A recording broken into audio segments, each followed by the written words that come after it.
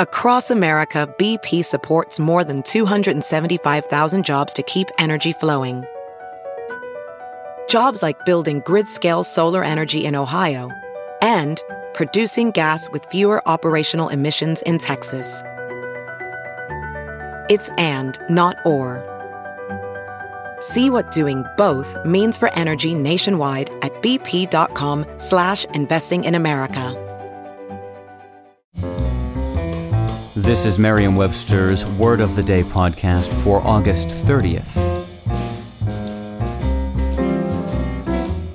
Brought to you by the new Merriam-Webster's Advanced Learners English Dictionary, designed for students and teachers of English as a second language.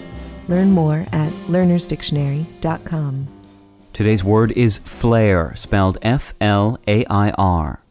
Flair is a noun that means a skill or instinctive ability to appreciate or make good use of something, a talent. It also means inclination or tendency. Flair can also mean a uniquely attractive quality, style. Here's the word used from an article by James R. Oestreich in the New York Times. Lise de la Salle played the exuberant piano flourishes with flair and was also the fine soloist in Mozart's Piano Concerto No. 23 in A.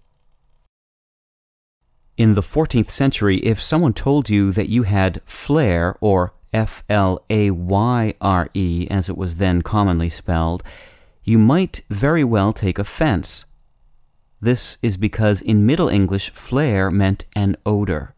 The word derived from the old French verb flayre, meaning to give off an odor, which came in turn from late Latin, the word flagrare, itself an alteration of fragrare. The English words fragrant and fragrance also derive from fragrare.